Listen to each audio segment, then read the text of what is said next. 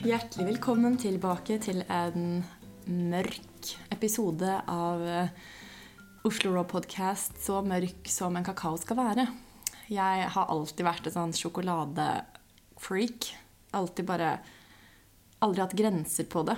Men da jeg oppdaget sånn ordentlig kakaomasse, så kjente jeg skikkelig at det er sånn den skal smake, det er sånn det skal føles, og jeg trenger det her. I hvert fall sånn, jeg er alenemamma, fullt kjør, elsker å jobbe, og så elsker jeg å dele alt det som funker for meg med andre. Så for meg er liksom kakao mitt livsprosjekt. Det er den ingrediensen som betyr mest for meg i Oslo Raw.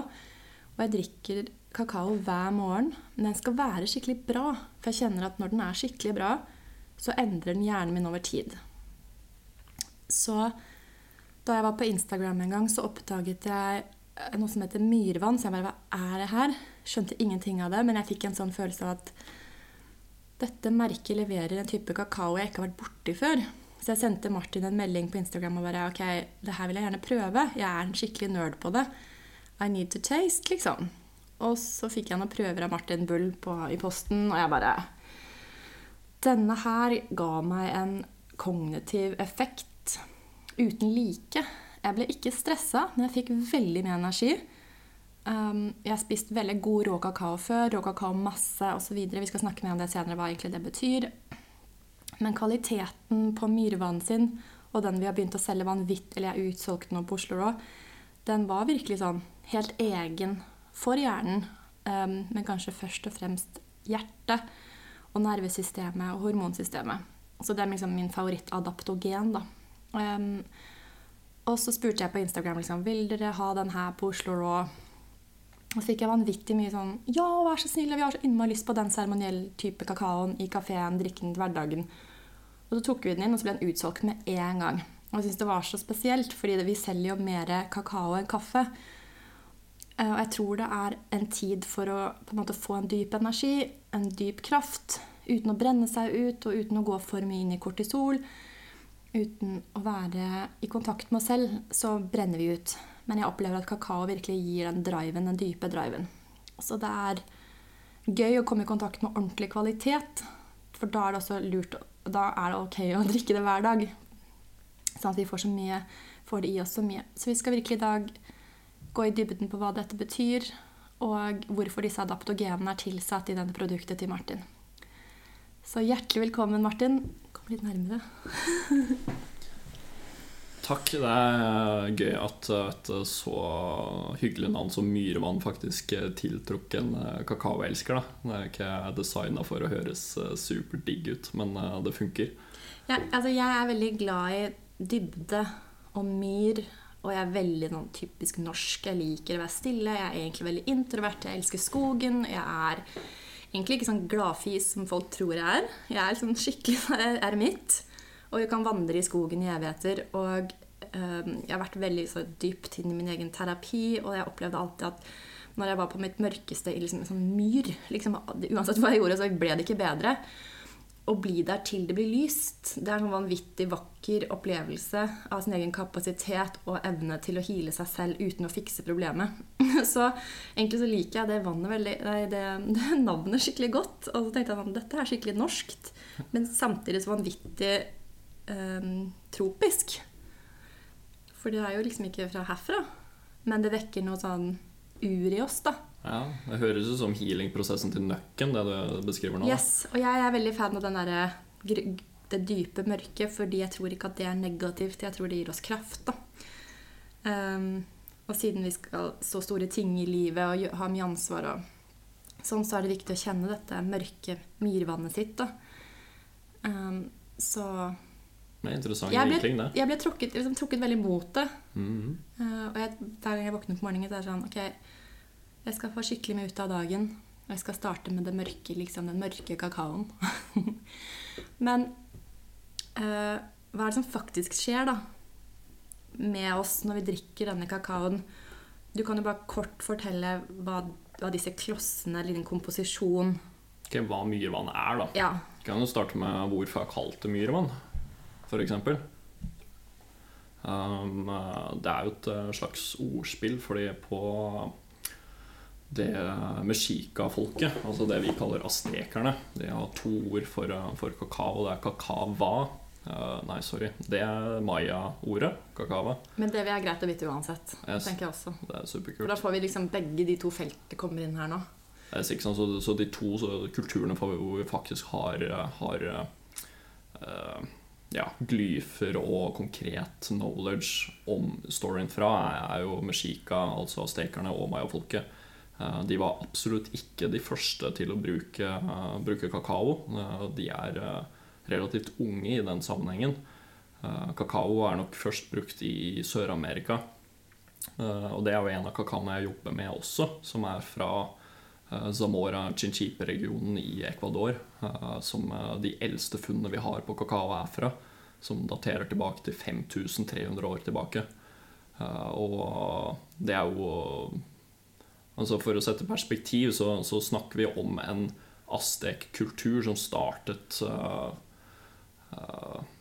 rundt 1000-tallet da. Så da vi på en måte 4000 år tidligere enn det.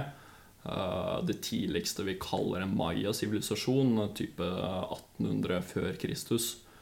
Dette jo mange sivilisasjoner, så det ikke én, men det en samlebetegnelse. Men uansett, kakao vært i bruk utrolig lenge. Og kakaoplantene har jo også hatt sitt evolusjonære forløp i Sør-Amerika, fra Amazonas. Så det jo et stort poeng jeg ønsker å jobbe med, å finne de gamle genetikkene som på en måte ikke ultraprosessert. Ja, det en ting, altså genetisk ultraprosessert, ikke sant? Og bønner som ikke nødvendigvis bare kan kalles criollo eller kalles trinitario. Før jeg kom i kontakt med deg, så var det alt jeg visste. Jeg bare, criollo-bønnen. En ting det navnet, men jeg kan kjenne virkelig forskjell. Altså, no offense, liksom. Det en veldig god kakaomasse den vi har, men nå jeg såpass var på effekten. Og det var noe annet. Jeg kan forstå hvorfor du sier seremoniell grad. Ja, kakao en finurlig plante, altså. Og det veldig, veldig mange grunner til at det varierer så voldsomt.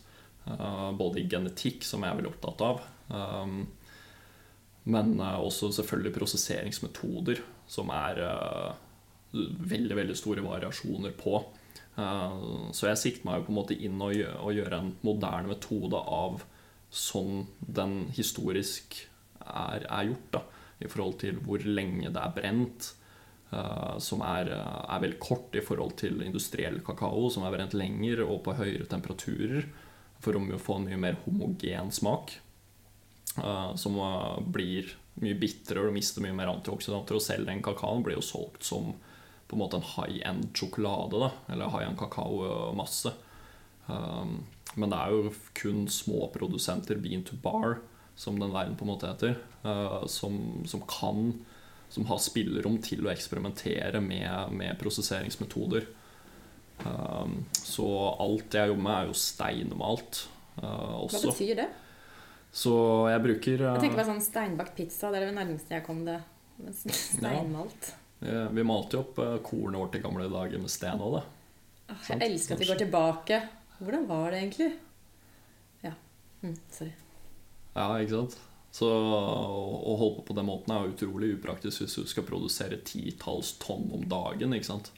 Da det en metode som de putter grovmalt kakao opp i bøtter med masse små kuler på ca. 1 centimeter, stålkuler, og så blir det kjørt rundt og rundt der. Så kulenes friksjon mot hverandre og mellom kakaoen det som faktisk maler ned. Så det kalles ball mills. Metoden jeg bruker, så det på en måte en stor bøtte, altså en stor gryte med en granittplate i bunn. Ok, vi må avtale en tid hvor jeg kommer på besøk, og så lager vi en film om det her, for jeg vil gjerne se det. Nei, du må komme på kakaofabrikken. Jeg skal lage en sånn så folk kan forstå, på en måte, jeg jo en super nerd på det her, men for meg det her også nytt. For det så ancient og så ekte, at det nesten liksom tatt fra oss denne historien. Så å komme tilbake til disse teknikkene da, jeg vil gjerne se det. Så ja, jeg måtte bare si det. Ja. Du hjertelig velkommen på kakaofabrikken. Jeg håper at neste år så har vi en ny kakaofabrikk oppe og går også. Dere må nok det. Og da folk hjertelig velkommen til å se det. Akkurat nå så den bitte lille fabrikken min går på 270% og litt kaotisk for å klare å produsere nok akkurat nå. Men vi jobber aktivt bak kulissene for å få ting opp.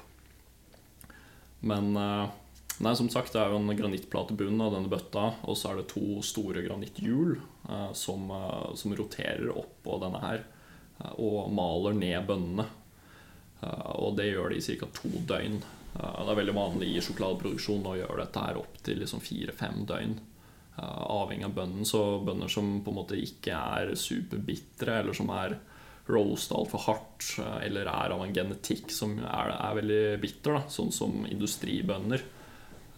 De heter vel CN51, vel det sexy navnet på den bønnen som det blir dyrket primært i verden, spesielt i Afrika, som gror veldig fort, blir veldig stor,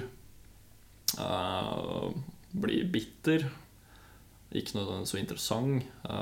Så bønnene jeg jobber med, de gror jo sakte, de gror jo også i skog og ikke i plantasjer, som et veldig, veldig stort poeng for det jeg vel jobber med. Agroforestry, så det bærekraftig produksjon i skog. Så for eksempel Nicaragua, kakaoen vi har, kommer fra midt inni det største, best preserverte naturreservatet i Mellom-Amerika. Så her det i et naturreservat. Det altså ikke landbruk. Det så crazy. Det sånn det far from our daily life. Jeg tenker bare på den jorden, hvor mineralrik den må være. Altså sånn, man skal dyrke ting, så blir man sånn der, hva det egentlig i jorden da? Men det et reservat da. Sånn. Og få tilført av næring på alle mulige andre måter, at det går dyr rundt. At det på en måte fertilizer i stedet for sprøytemidler og alle mulige sånne ting. Altså det jo uskrevet at alt dette økologisk naturligvis. Altså det på en måte et base level som ja, kakao beyond fair trade. Beyond fair trade, altså. Det et lumsk sertifikat. Men vi burde kreve det egentlig, at det vi spiser på det nivået. Alle burde kreve et sånt nivå på maten sin. Det jo vi som begynner å kreve annerledes. Og kvalitet. I veldig mange sektorer innen matproduksjon så det jo faktisk mulig. Det bare snakk om et managementproblem. Og slutte med monokulturer i den størrelsen der. For altså, vi kaster ekstremt mye. Vi har ideologier som egentlig styrer hva vi velger å spise. Altså bare at Norge ikke driver mer med geit, for eksempel.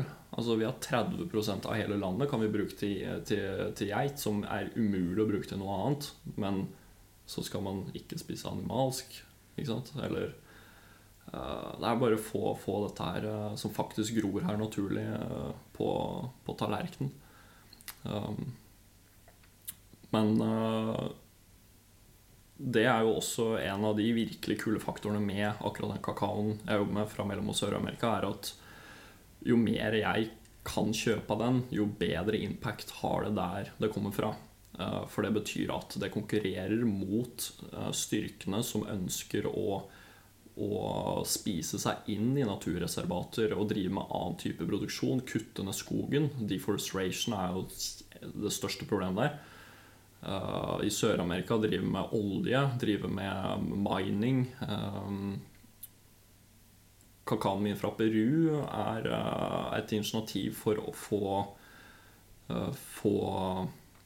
inntektskilder som ikke går på human trafficking og kokainproduksjon, men heller kakao. Så ikke sant, kakaoen jeg kjøper koster jo mye mer enn industrikakao, men det jo nettopp for å lage et sånn type grunnlag for at det bærekraftig på et humant sett også da. Og det jo litt av de kriteriene jeg putter inn i det for at det kan kalles seremoniell grade. Men si at man bruker da 150 kroner på frokost da. Nei, jeg kjøper en kopp myrvann kakao til 60 kroner, 70 kroner. så bygger det opp kroppen. Du får masse næring og veldig mye bra fett. Så hva er egentlig kostbart da? I det store bildet? Jeg måtte bare si det. For at jeg lever jo på disse tingene her, og jeg må jo nesten at jeg spiser mindre. Fordi at jeg får så mye ut av det jeg spiser, for det er så bra greier. Masse energi. Så jeg måtte bare slenge inn den. Halv kilo loff eller Ja, sant. 20 gram fett, liksom. Ja. High calorie. Altså, fett liksom. Noen bra fett. Det er fett. Det er så innmari fett. Ok, men så hva er det som på en måte hvorfor er det så hva skjer, vet du liksom hva som skjer i kroppen når man drikker den kakaoen liksom? Ja, der skjer det mye rart. Og det helt konkret første som skjer er vel litt pussig, for det skjer lenge før fordøyelsessystemet vårt har hatt sjans til å gå løs på det. Det vil si at effekten av kakao går inn andre veier. Og det er jo rent hva skal jeg si teorier vi kan fable om, men at det påvirker det som heter Traceamine Associated Receptors, TAAR, som er det limbiske systemet, altså ting som går gjennom nesen. Så det er på en måte det første fysiologiske effekten vi ser av kakao. En annen ting er at det er gjort i hvert fall 2 studier som jeg er klar over på forskjellen på effekten av kakaoen om det blir brukt intensjonelt eller ikke. Og da har det jo det er forholdsvis store studier hvor de gjør det samme eksperimentet med andre ting, med kjeks og vann og epler og helt andre ting, som på en måte ikke har noe forskjell overhodet, men kakao er forskjell. Og det er en teori da på at kakao er en hedonistisk regulator, hedonistic modifier. Jeg vet ikke om jeg oversetter det der er Oslo Raw. Ja, jeg kan bare ta hele greia på engelsk, det hadde vært mye enklere. Ja, det var du hjertelig velkommen til. Vi ringer jo litt etterpå ordvalget. Men så det er engelsk igjen, excitatory regulator. Så det regulerer vårt forhold til lykkefølelser. Og det går begge veier, men det er jo en teori da på hvorfor man får en større lykkefølelse, eller større liksom positiv vibe-effekt av kakao hvis man faktisk fokuserer på det man driver med når man drikker en kopp. Det har også effekten av å gjøre deg mer robust mot noe som heter excitotoxicity. Altså hvis du er overstimulert, det er for mye hormoner i hodet. Kanskje vanskelig å gi noen sånne gode eksempler på. Totally relatable. Ja, ikke sant? Når det er bare too much going on, så er det faktisk mulig å også nedregulere, ikke bare oppregulere. Uten å bli bedøvet. Ja. Fordi man får en klarhet. Altså nå snakker jeg av erfaring. Jeg drikker det her så mye. Jeg har gjort det siden jeg oppdaget det. Hver dag. Det vil jeg også komme tilbake til over tid, hva slags effekter det har på hjernen. Det har jeg jo. Ikke sant? Men når jeg kommenterer her i bakgrunnen, så er det egentlig bare sånn jeg føler det samme. Jeg opplever det her hver dag. Og det varer lenge gjennom dagen, den effekten du snakker om. Ja, så onset på kakao er jo satt i 2 timer, mens kaffe er ca. 30 minutter. Så det er mye mindre sånn coke stripe rett opp, og så on we go. Så det er mye roligere medisin på den måten her. Eller jeg tenker litt på det vi kaller mye rart for plantemedisiner. Jeg liker å heller se på det som tuning forks. At vi blir tunet inn. Altså vi kan være knallbra instrument, men det må være stemt riktig. Godt. Så ja, der er vi kanskje på et annet tema. Mange tenker at rå kakao er en god idé. Og for det første så det praktisk alt umulig å faktisk lage rå kakao. Altså du kan ta kakaobønnene ut av frukten og så bearbeide den med en gang. Da får du noe som egentlig smaker bare plante. Det ikke sikkert du kjenner det igjen som kakao i det hele tatt. For det smaker som fremkalles i fermenteringsprosessen, som gjøres i 4 til 6 dager i fruktkjøttet, hvor det blir dannet en biom og en alkoholprosent som dette her ligger og soaker i. Og selv der så vil temperaturen stort sett gå over den. Jeg husker ikke hva den temperaturen for at det skal defineres for raw food. 42 da. 42 grader, ja, ikke sant. Så allerede der, det skjer jo selvfølgelig også i roasting, men også i kverningsprosessen. Så det teoretisk mulig, og det blir gjort, men det utrolig sært, og det ikke noe stort poeng heller. For litt av greia at ok, du mister litt av antioksidantene, men dette her en antioksidantbombe uansett. Så det største poenget å ikke fettredusere kakao. Jeg mener å huske du kan miste noe som 20% i roasting, men du mister type 95% i fettreduksjon, hvor du da oksiderer de stoffene som på en måte antioksidanter. Det også ganske mye annet som blir fremkalt i roasting. Mye av neurotransmitterne, dopamin, serotonin, anandamid, fenyletylamin, men også salsolinol, som ingen prater om. Og det faktisk precursor til glutamat. Dette blir veldig teknisk, men hvis folk har fulgt med på alt som skjer rundt ketaminbehandling, så grunnen til at ketamin superspennende i forhold til det tradisjonelle antidepressiva fordi det påvirker glutamatsystemet og ikke serotonergic systemet. Så det ikke sånn at du får mer serotonin, mer dopamin og bare føler deg midlertidig rusa på det, men det regulerer det som regulerer det systemet igjen. Så det en bakenforliggende greie. Det kanskje derfor det en adaptogen nå, da? Kanskje. Eller det høres ut som et adapts liksom, veldig til systemet, og justerer og altså blir kjent med kroppen som da. Bare, ok, hvordan kan balansere det på et større perspektiv, liksom langsiktig? Yes. Det går dypt, ikke sant? Ja, absolutt. Det ikke for et kick, det jo for å helbrede, liksom. Over tid. Oh my god. Men var det noe mer bra med det, eller? Det kunne jeg prate om i all jeg vet. Så det jo på en måte stressreduserende, angstreduserende? Yes, det kan vi jo ta litt grann på.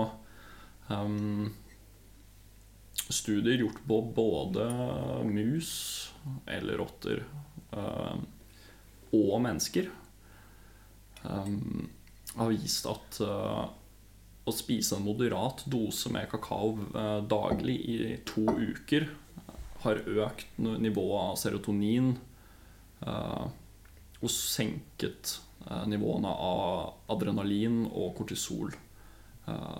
Så i musestudien så har de jo faktisk åpnet ryggmarken og tatt ut spinal fluid. Det ikke så stas å gjøre på mennesker, men de får sjekket det på andre måter og sett akkurat det samme. Og det jo litt interessant hvis man ser det mot effekten av depresjon og mennesker som suicidale. Studier for eksempel på krigsveteraner.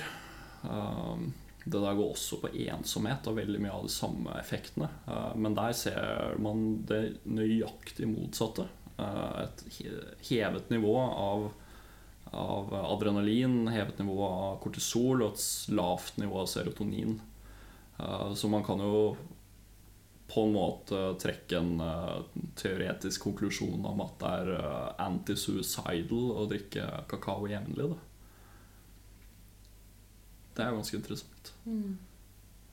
Jeg bare kjenner den følelsen av kundene som blir sånn Jeg står ofte i kaféen og lager denne kakaoen, for jeg synes det er utrolig fin opplevelse det å tilberede den også, som jeg skal komme tilbake til hvordan man gjør. Og se den følelsen når de drikker det, som er som at de husker hvem de er. Det høres utrolig speisa ut. Men Det er hyggelig, da. men liksom, de blinker i øynene og blir sånn, wow, Så blir de så stille, og så kommer de tilbake neste dag, så skal ha samme drikk. Dette er min hverdag, da, så jeg ser jo faktisk hvordan det fungerer i praksis. Det er utrolig kult. Og liksom det er så mange liter kakao i kvarteret. Jeg begynner liksom å forstå at folk blir minnet på hva som skjer i kroppen, og de vil ha mer. Og de trenger ikke engang å forstå hva som skjer, for at det gir dem en så trygghetsfølelse i kroppen som mange savner. Da. Ja, det er interessant, for det er jo veldig fett også. subtle. Ja, det er jo en god energi, altså det er en god flyt gjennom dagen, det er jo en ting, men ja. Ok, så hvis nå har jeg drukket det her hver dag i 2 måneder cirka. Hva skjer i hjernen? Er det sånn, fordi jeg opplever veldig at det endrer hvordan jeg tenker. Og det er selvfølgelig, vi glemte å snakke om adaptogenene som er i, eller soppene. Men disse i kombinasjonen med kakaoen opplever jeg at det gjør at jeg tenker litt annerledes. Føler meg mer som meg selv, klarere, og jeg lærer fortere. Er det liksom tull, eller skjer sånne ting, liksom? Det er du nok ikke alene om å føle. Det er mange faktorer som kan spille inn der.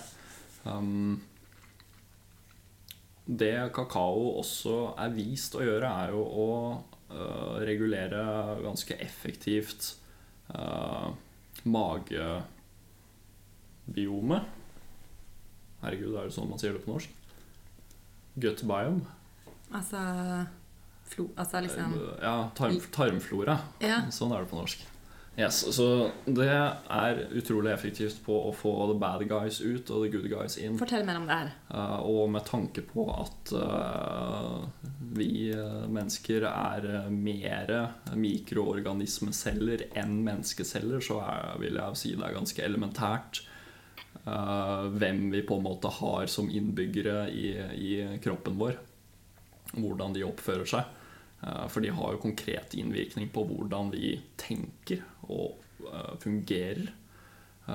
Vi er jo komplekser, vi er kompositter som organismer, vi er jo ikke individer som organismer i det hele tatt. Og det er jo interessant å studere på historisk og kollektivt nivå. Altså alle kulturer har jo vært under influens av en eller annen plante eller et eller annet stoff, om det er vin eller om det er kraftige medisinplanter som verdenshistorien er full av, eller om det faktisk er en precursor til LSD. Det er morsomt å se på europeiske bøker fra mellom 13 og 1500-1600-tallet, hvor det plutselig er sånne små notiser om at en hel village har bare gått helt kokelimunke for en periode, fordi det sannsynligvis har hatt en bad crop på korn, som da gjør de får basically en forringer til LSD da, som hele byen er på. Gut microbiome. Gut microbiome. Det var det ordet jeg lette etter. Yes. Men LSD er også bra. Ikke sant? Så alle sivilisasjoner, alle mennesker er jo innunder påvirkning av en eller annen plante, alltid. Om det er bare kostholdet eller om det er noe spesifikt. Altså kaffe som, herregud, hands down, Norge hadde stoppet uten kaffe. Kaffe er i hvert fall hittil nordmenns største kilde til antioksidanter. Så vi hadde slitt litt uten det. I Sibir så er det shaga som er det elementære. Men kaffe blir jo også kalt kapitalismens plante. Og det er en fantastisk plante for det den på en måte er. Men hvis det er å slåss eller å bære tungt, eller å på en måte være veldig narrow, fokusert på en veldig spesifikk ting, så det en utrolig praktisk plante for et styresett å på en måte få hvem som helst, om det ung eller gammel, eller når på år, eller hvilken syklus du på en måte ellers i, og på en måte bare gjøre akkurat den egentlig lille tingen. Så får du mennesker til å fungere ekstremt mekanisk da. Så hvis vi snakker om å feminisere vårt samfunn og avmaskulinisere det, finne en balanse, så kakao en god driv. Kaffe aktiverer jo sympatiske nervesystemet, fight-flight, som man absolutt trenger, men å være i det hele tiden ikke noe god idé. Der kommer også adaptogener inn, kan vi ta litt etterpå. Kakao en mye mer effektiv aktivator av parasympaticus, som det kreative, rest digest. Og hvis du skal tenke litt videre, litt kreativt, så jo den trumfer det kaffe så det holder. Også i forhold til frykt. Sorry. Om vi skal gå inn på det, at det en... Det kan alle trenge å høre, tror jeg. Ja. Enkelt studie som konkretiserer det ganske kult. Gitt mus eller rotter, husker ikke helt, kaffe og en annen gruppe kakao. Og det de ser på som conditioned fear, som det som på en måte spiser opp, altså en frykt som spiser opp exploratory mode, det å gå ut og være heltemodig og gå ut og tørre å møte ting, ble forsterket med kakao. Altså musene og rottene ville mer ut og finne ut av verden og finne ut av ting enn kaffe, som de heller valgte å bli inn i boksen sin og gjemme seg. Så oversatt til virkelig livet, om du skal dykke i eget mørke eller prøve det neste steg i livet, så jo dette et konkret eksempel på at det vil føles enklere når du i en kakaoflyt versus en kaffe hver dag. Molly, datteren min, Molly faktisk, det navnet jo mange betydninger, men hun skulle begynne i barnehagen, og hun ville veldig gjerne ha kakao hver morgen, og hun da fikk jo selvfølgelig da sånn mega kakaosmør, masse fett og bare egg og smør og alt oppi, men det var det hun drakk til frokost da hun begynte i barnehage, og da tenkte jeg på de musene.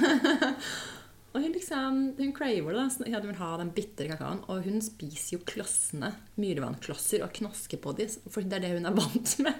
Gammel hun da? 2,5. Ja. Ikke sant? Og det så fint, det sånn, det det hun blir vant med da, når man sånn bitter, egentlig ikke bittert negativt. Vi tenker sånn, det bittert, men vi jo født med muligheten til å kunne trives med bittre smaker, sant? Og jeg prøvde å bevare alle disse nyansene da. Så jeg tenkte på det, at hun begynte i barnehagen veldig tidlig, men det gikk veldig fint, og det var helt sikkert på grunn av kakaoen. Jeg bare kom på det. En sterk liten dame der. Ja, hun ganske robust.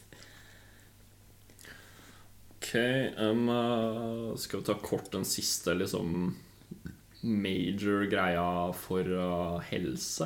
Jeg vil gjerne høre det, og så de 2 siste tingene, så var det adaptogener, og så vil jeg gjerne høre om hvordan du brygger det. Men ta først den helsegreia. Det kult. Ok, så det de fleste her i verden dør av jo 2-3 ting. Det hjerte-karsykdommer, og det nervesystembaserte sykdommer som Alzheimer og alt dette her. Og det kakao basically gjør jo nesten å gjøre deg immun mot det. Det jo en veldig sterk påstand, men Jeg føler plutselig at det en utrolig viktig jobb med å spre det her til folket. For vi begynner å levere kakao til hele Norge nå gjennom kakene våre. Viktig. Derfor det akkurat det her føler jeg så utrolig viktig å bruke de plantene man har til å bygge opp kroppene da, og gjøre oss robust og resilient da, til denne verden som såpass krevende. Sorry, avbrøt deg. Ja, nei, men virkelig altså. To kjempestore studier som viser 46 og 37% lavere sannsynlighet for å utvikle hjerte- og karsykdom ved et jevnt og moderat forbruk av kakao. Det helt vanvittig. Det vel noe tilsvarende i forhold til å utvikle Alzheimer også. Noe av grunnen til det jo at det vises at ca. en halvtime etter at du drikker en kopp kakao, så øker blodsirkulasjonen i hjernen med ca. 20%. Og det jo nettopp det som skjer i sånne type sykdommer, at det stagnerer av ulike årsaker. Men altså for sunne, friske folk da, tenk før trening, tenk før eksamen. Ja. Liksom, for man blir sharp da, og at det blir en flyt i systemet. I stedet for å gjøre yoga da. Jeg synes yoga kjedelig. Men kakao får litt den der flyten gjennom bare den koppen og bare sitte og meditere litt. Okay, igjen litt spacet, men det hverdagen min. Var det noe mer? Blodsirkulasjon. Kjempeviktig. Ja. Og da, ikke sant, hvis man får på litt pust da, til denne koppen, man sitter og puster litt, kanskje puster litt dypere, kanskje kjenner man noen takknemlig for, så blir det en slags intensjon, som sikkert altså, sånn som du sa i starten, være veldig, veldig essensielt for effekten. Yes, helt klart. Det et veldig godt eksempel på det. Man trenger ikke å tenke sånn, jeg i dag, stort. Det var sånn enkelt å puste og lande litt i de minuttene man drikker den koppen da. Og det kan sette tonen for lang tid. Det skal ikke så mye til. Føle på eget vesen. Ja. Så for jeg veldig, veldig glad i blodsirkulasjon. For jeg driver og tørrbørster huden veldig mye. Jeg bruker sånn guasha, og masserer, og fotbad, og magnesiumbad, og liksom alt som gir liksom god flyt da, uten å stresse kroppen. Det så utrolig viktig. I stedet for å bare pushe kroppen på hard trening, hard yoga, for å liksom oppnå resultater, så det bare å ha flyt i seg selv, renser opp kroppen. Yes. Også som å detoxe, da, så det i seg selv nøkkelen. Bare ha sirkulasjon. Ja, det flyter, og den formen for trening der jo også noe som rest, digest, aktivering, og ikke nødvendigvis hardcore trening, fight, flight. Og jeg vil absolutt påstå at det sunt å ha noen ganger i uka, og få opp hjerterytmen skikkelig og på en måte være der. Men den daglige greia handler mye mer om sirkulasjon. Å få alle væskene vi har i hele kroppen, og det ikke bare blod, men lymfevæske og alt sammen. Det jo basically det Qigong går ut på, å få dette til å flyte. Altså man får veldig store helsegevinster av altså det ser jo ofte litt sånn pussig ut, men du strekker på ting som ikke muskler, ikke sene. Du strekker på helt andre ting i hele kroppen. Og rett og slett åpner opp kroppen til å reparere seg selv helt naturlig hele tiden, som den skal egentlig gjøre. Yes. Og det jo akkurat det som skjer i folk som røyker. At blodsirkulasjon til hud, og det ofte der man ser det først, og hjerne stopper. At blodårer og kapillærer trekker seg sammen, ikke sant? Og langtidseffekten av det jo alt som på en måte de negative effektene av å røyke. Det går på blodsirkulasjon. Det det ingen som snakker om. Wow. Og heldigvis er det nesten ingen som røyker lenger heller, da. Nei, men det finnes nok flere. Så mange. Ja. Ok, adaptogener. Hva det du har, hva det du har komponert denne klossen, kakaomassen med, og hvorfor? Ja, så i myrevann så det 4 sopp og 1 ingrediens til. Og de har en konkret funksjon alle sammen. Kan du gå kjapt gjennom det, for jeg tror det veldig mange som lurer på hva det soppene Yes, så i myrevann så det 4 sopp. Det Lion's Mane. Vil du si at det den viktigste siden du nevner det først? Det den jeg har mest av, og viktigste, hva viktigst i kroppen? Jeg synes hodet og nervesystemet kanskje det viktigste vi har. Men hvordan påvirker Lion's Mane det da? Altså det jo mest kakao i myrevann, ja. og det går på hjertet, og hjertet det viktigste. og så kommer kanskje hodet etter det. Men alt sammen, det jobber i synergi, det potensierer hverandre. Og Lion's Mane er en vanvittig effektiv plante for å opprettholde, vedlikeholde nervesystem og hjerne. For folk som har vært litt innom dette her, så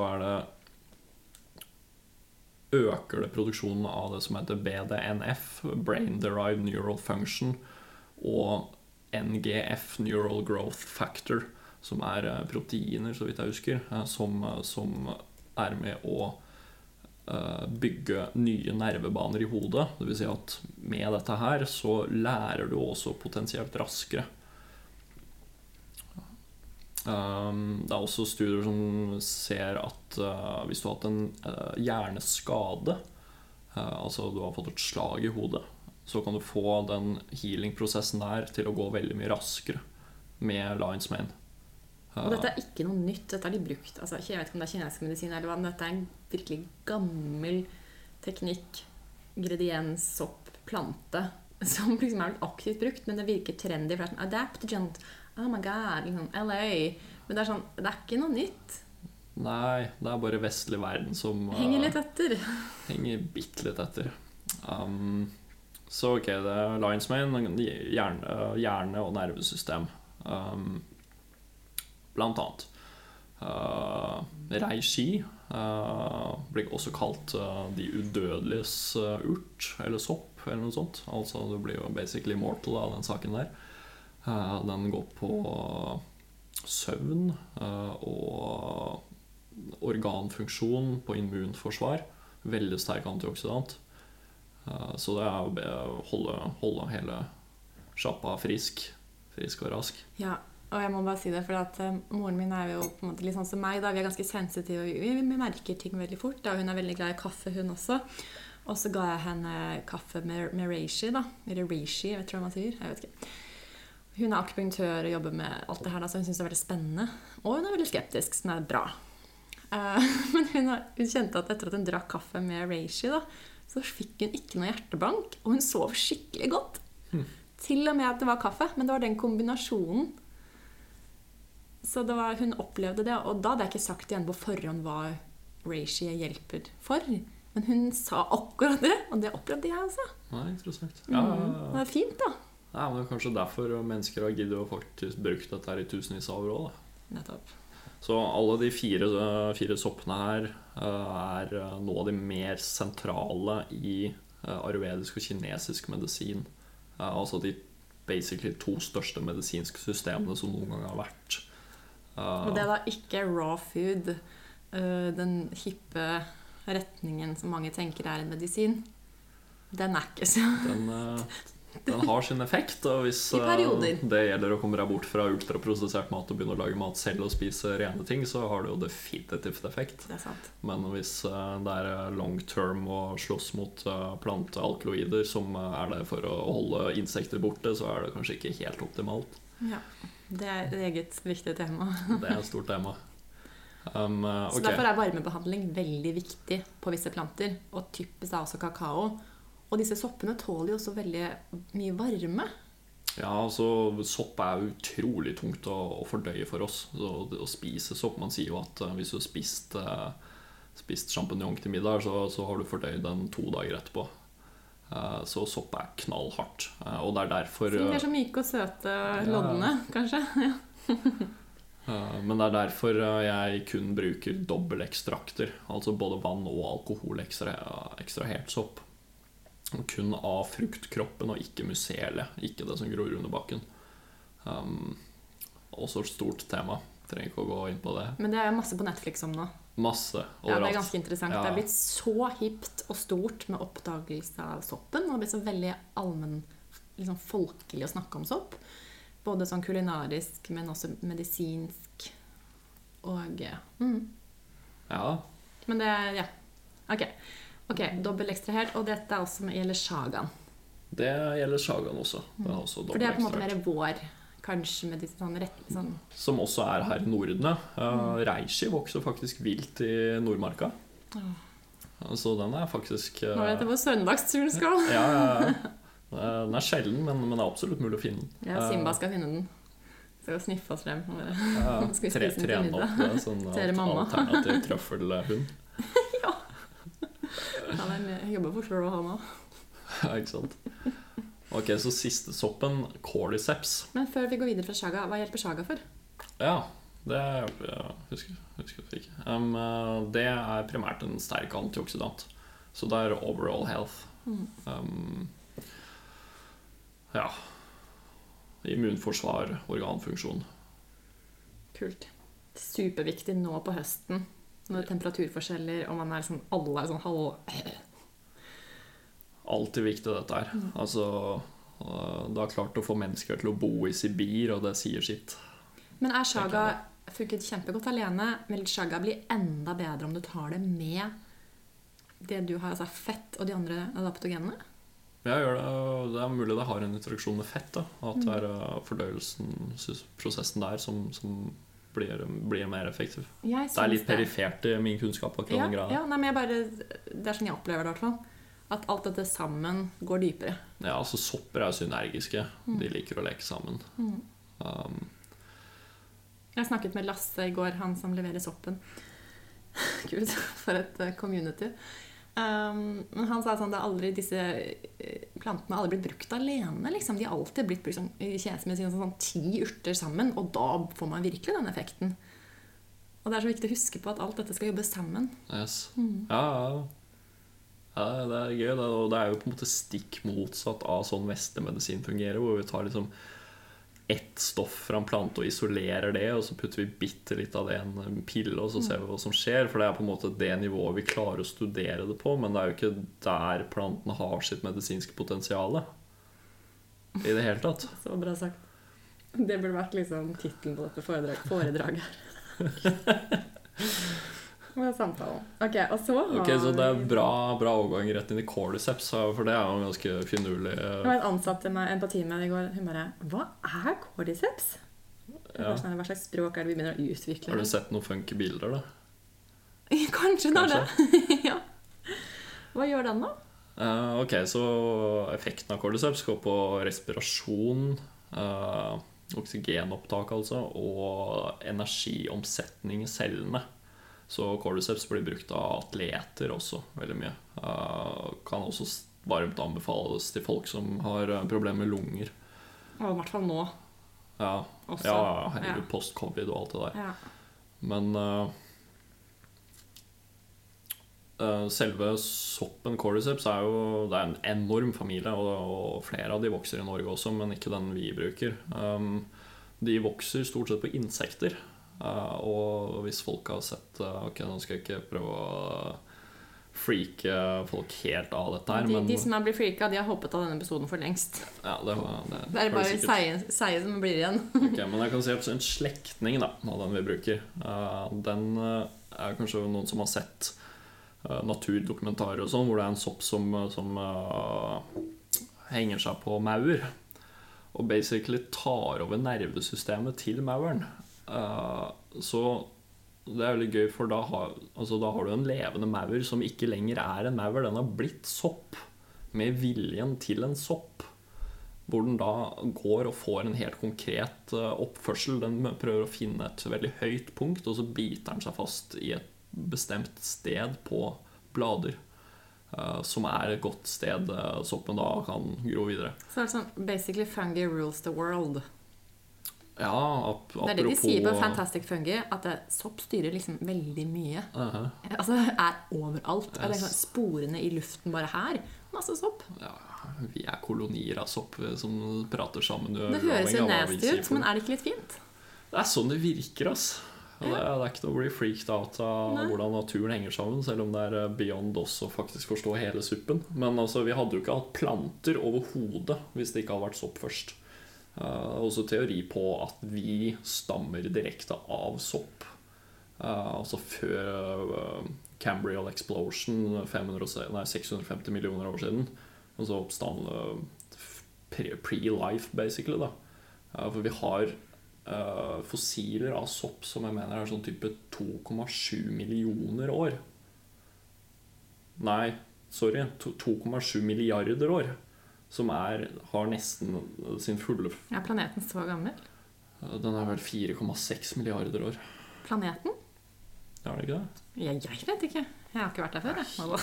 Tur av nå. Jeg mener, de første liksom, tegnene til liv vi har, er sånn type 1,2 milliarder år.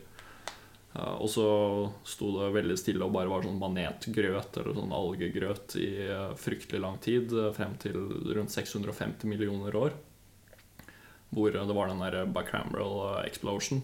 Jeg mulig jeg sier det helt feil, altså. Men livseksplosjon da. Liv fikk øyne, blant annet.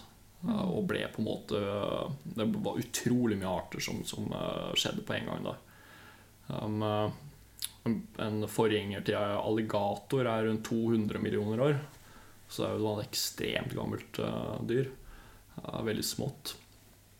Mener det var fra rundt 160 millioner år siden, så var den største organismen, det er mulig det er senere, største organismen som eksisterte på kloden sammenhengende i 40 millioner år.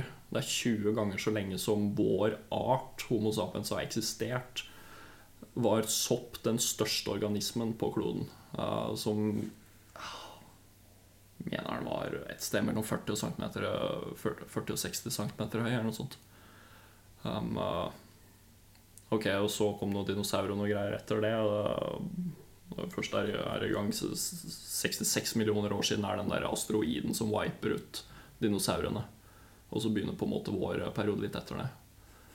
Og så sitter vi her da, du. Ja da, så er vi her. Homo sapiens er ca. 2 millioner år. Og så å koble seg på dette feltet i hverdagen vår Sopp er gammelt da. Det er ikke så dumt, for jeg tror veldig på liksom, det å koble seg på felt, rekke med ting langt tilbake. Intelligenser. Ja, også, det er også forhold til forfedre og hvor vi kommer fra da. Og ikke kutte bort det, men heller koble på. Sånn som for eksempel jeg er veldig glad i elementer i kaféen som bærer en viss frekvens da. Alt. Og med en gang man har det er et banalt eksempel, men jeg kjøpte en sånn gigantisk Chanel-bok. Jeg er veldig glad i mote. Bare jeg ser den boken, så får jeg en påminner av det feltet hun var så langt tilbake, ikke sant? Og den vesken, når man ser den vesken fra sopp til vesker, så gir det en veldig følelse. Og alle bildene, alt man har en effekt da. Et felt, en energi. Og med maten da, hvor kommer dette egentlig fra liksom? Bare huske på det. Det er også en del av den intensjonen. Hvor stor vil man på en måte være? Hvor langt tilbake i tid vil man gå? Hvor mye av det gode som har skjedd skal man egentlig bare fortsette å leve videre på? I stedet for å starte alt fra scratch, alt på nytt. Jeg er en ensom greie som går her. Jeg tenker på, ok, men jeg er jo så mye mer. Ja, det var ikke kanskje det lureste mennesket noen gang har fått til å kutte basically alt vi hadde av legevitenskap for ca. 100 år siden. Og bare starte alt på nytt og ignorere alt som har vært før. Og så begynner man å huske igjen. Ok, helt sånn på slutten her nå. På morgenen, kan man drikke dette på tom mage? Ja. Så godt med fett i magen. Godt med fett i magen. Kan det være en frok? Ok, så hvordan gjør du det når du drikker en kopp på morgenen? Hvordan brygger du den? Ok, sånn som jeg brygger den. Jeg synes det er viktig å ikke bruke for mye vann da, for jeg synes den blir litt sånn rar. Så kanskje 2 deciliter? Nei, mindre. Jeg tror jeg skriver halvannen på pakka, men min blir nesten litt mindre. Mellom 1 og halvannen deciliter. Ja. Sånn, litt sånn stor espresso. Det er sånn jeg liker den best. Ja. Liten cortado.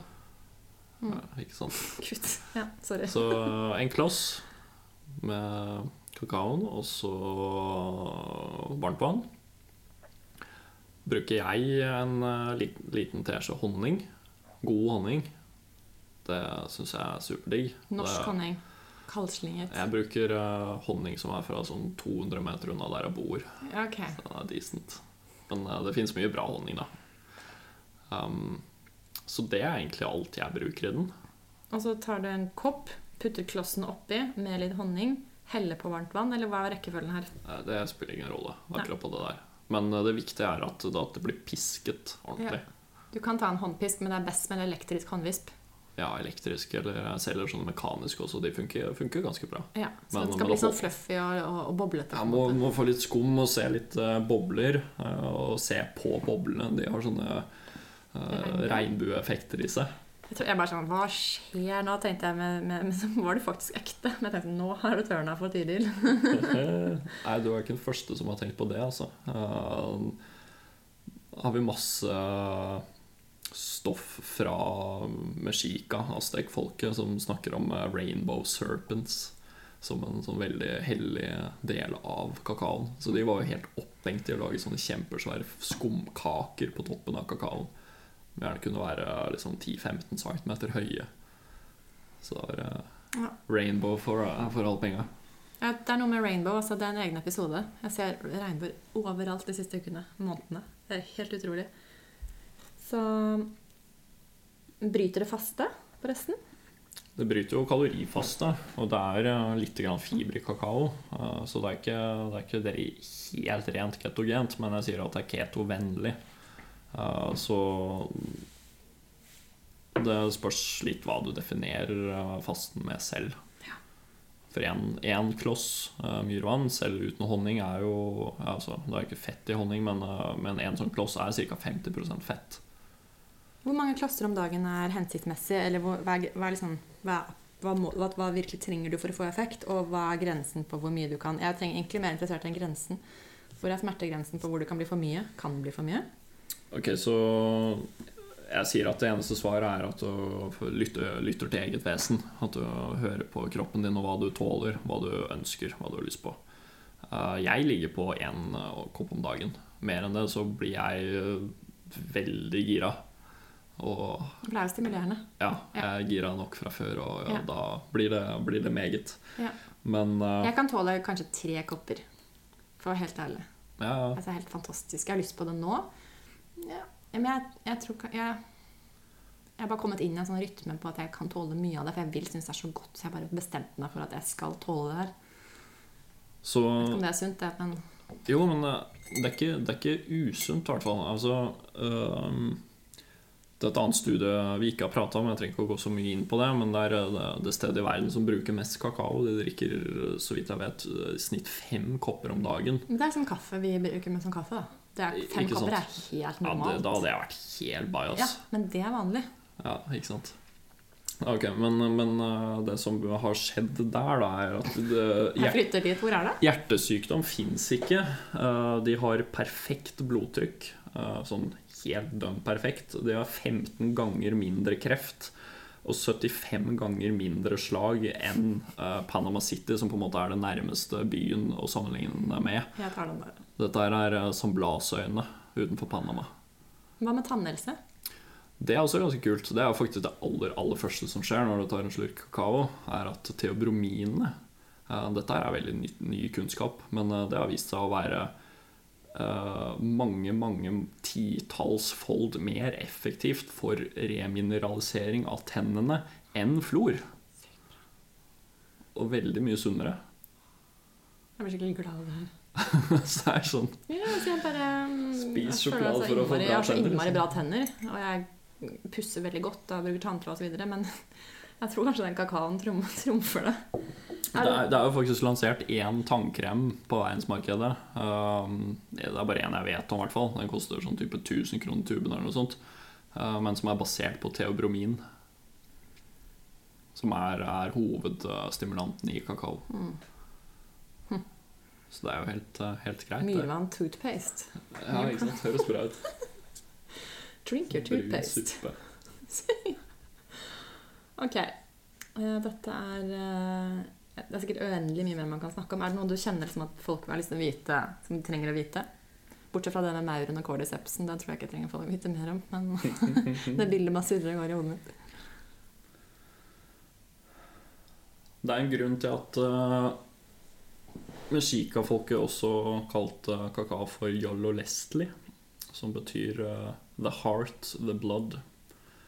Det er et ordspill, altså kakao som hjerteblod. De drev mye med offring av blod til kakaotrær også, som et symbol på det. Så dette her handler om hjerte, om blod, om nervesystem, holde kroppen i gang, holde ting flytende. Også litt hvorfor jeg har kalt det myrvann. Myrvann jo skogens hjerteblod, tenker jeg. Jeg får så lyst på en kopp kakao nå, for jeg skal på fest etterpå, så jeg tenker sånn, det vel innenfor. Hvis jeg skulle hatt en rolig kveld, så tror jeg kanskje ikke jeg hadde drukket for mye kakao nå, for da hadde jeg blitt sinnssykt kreativ, og så begynte jeg å gått inn på kaféen og gjort et eller annet syke ting som de ansatte ville tenkt sånn, eller teamet mitt ville tenkt sånn, å nei, ikke mer nytt, ikke mer nytt. Ja, og altså, jeg skal også ut og møte noen venner etterpå, og jeg tenker på, okay, hvor har jeg lyst til å dra?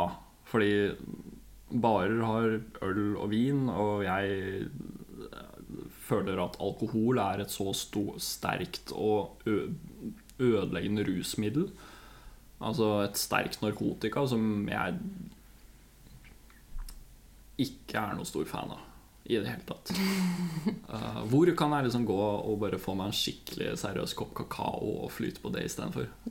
Det finnes ikke. Det ingen steder i Oslo. Klokka 4, det var 2 timer til før vi stenger. Ja, men ikke sant? Jeg bare tulla, men på kvelden, ja.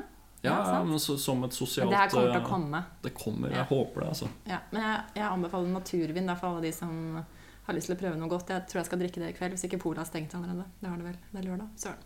Men det i hvert fall sånn, virkelig mange gode viner som brygget eller fermentert og laget på måter som nærmere hvordan det skal gjøres, da. Og det kjenner jeg forskjell på. Men det var ikke det vi skulle snakke om. Ok, men du må starte raw bar i hvert fall. Raw bar. Ja. Jeg har lyst til å lage kakaobarer i hele byen. Man popper opp overalt. Det kommer nok. Men i hvert fall, tusen takk for at du har hørt på hvis du har klart å henge med så lenge. Vi håper vi ses i kaféen over en kopp. Sleng inn spørsmål hvis du har det. Eller så ønsker jeg deg en superfin dag, og tusen takk til Martin Bull som kom og besøkte studio i dag.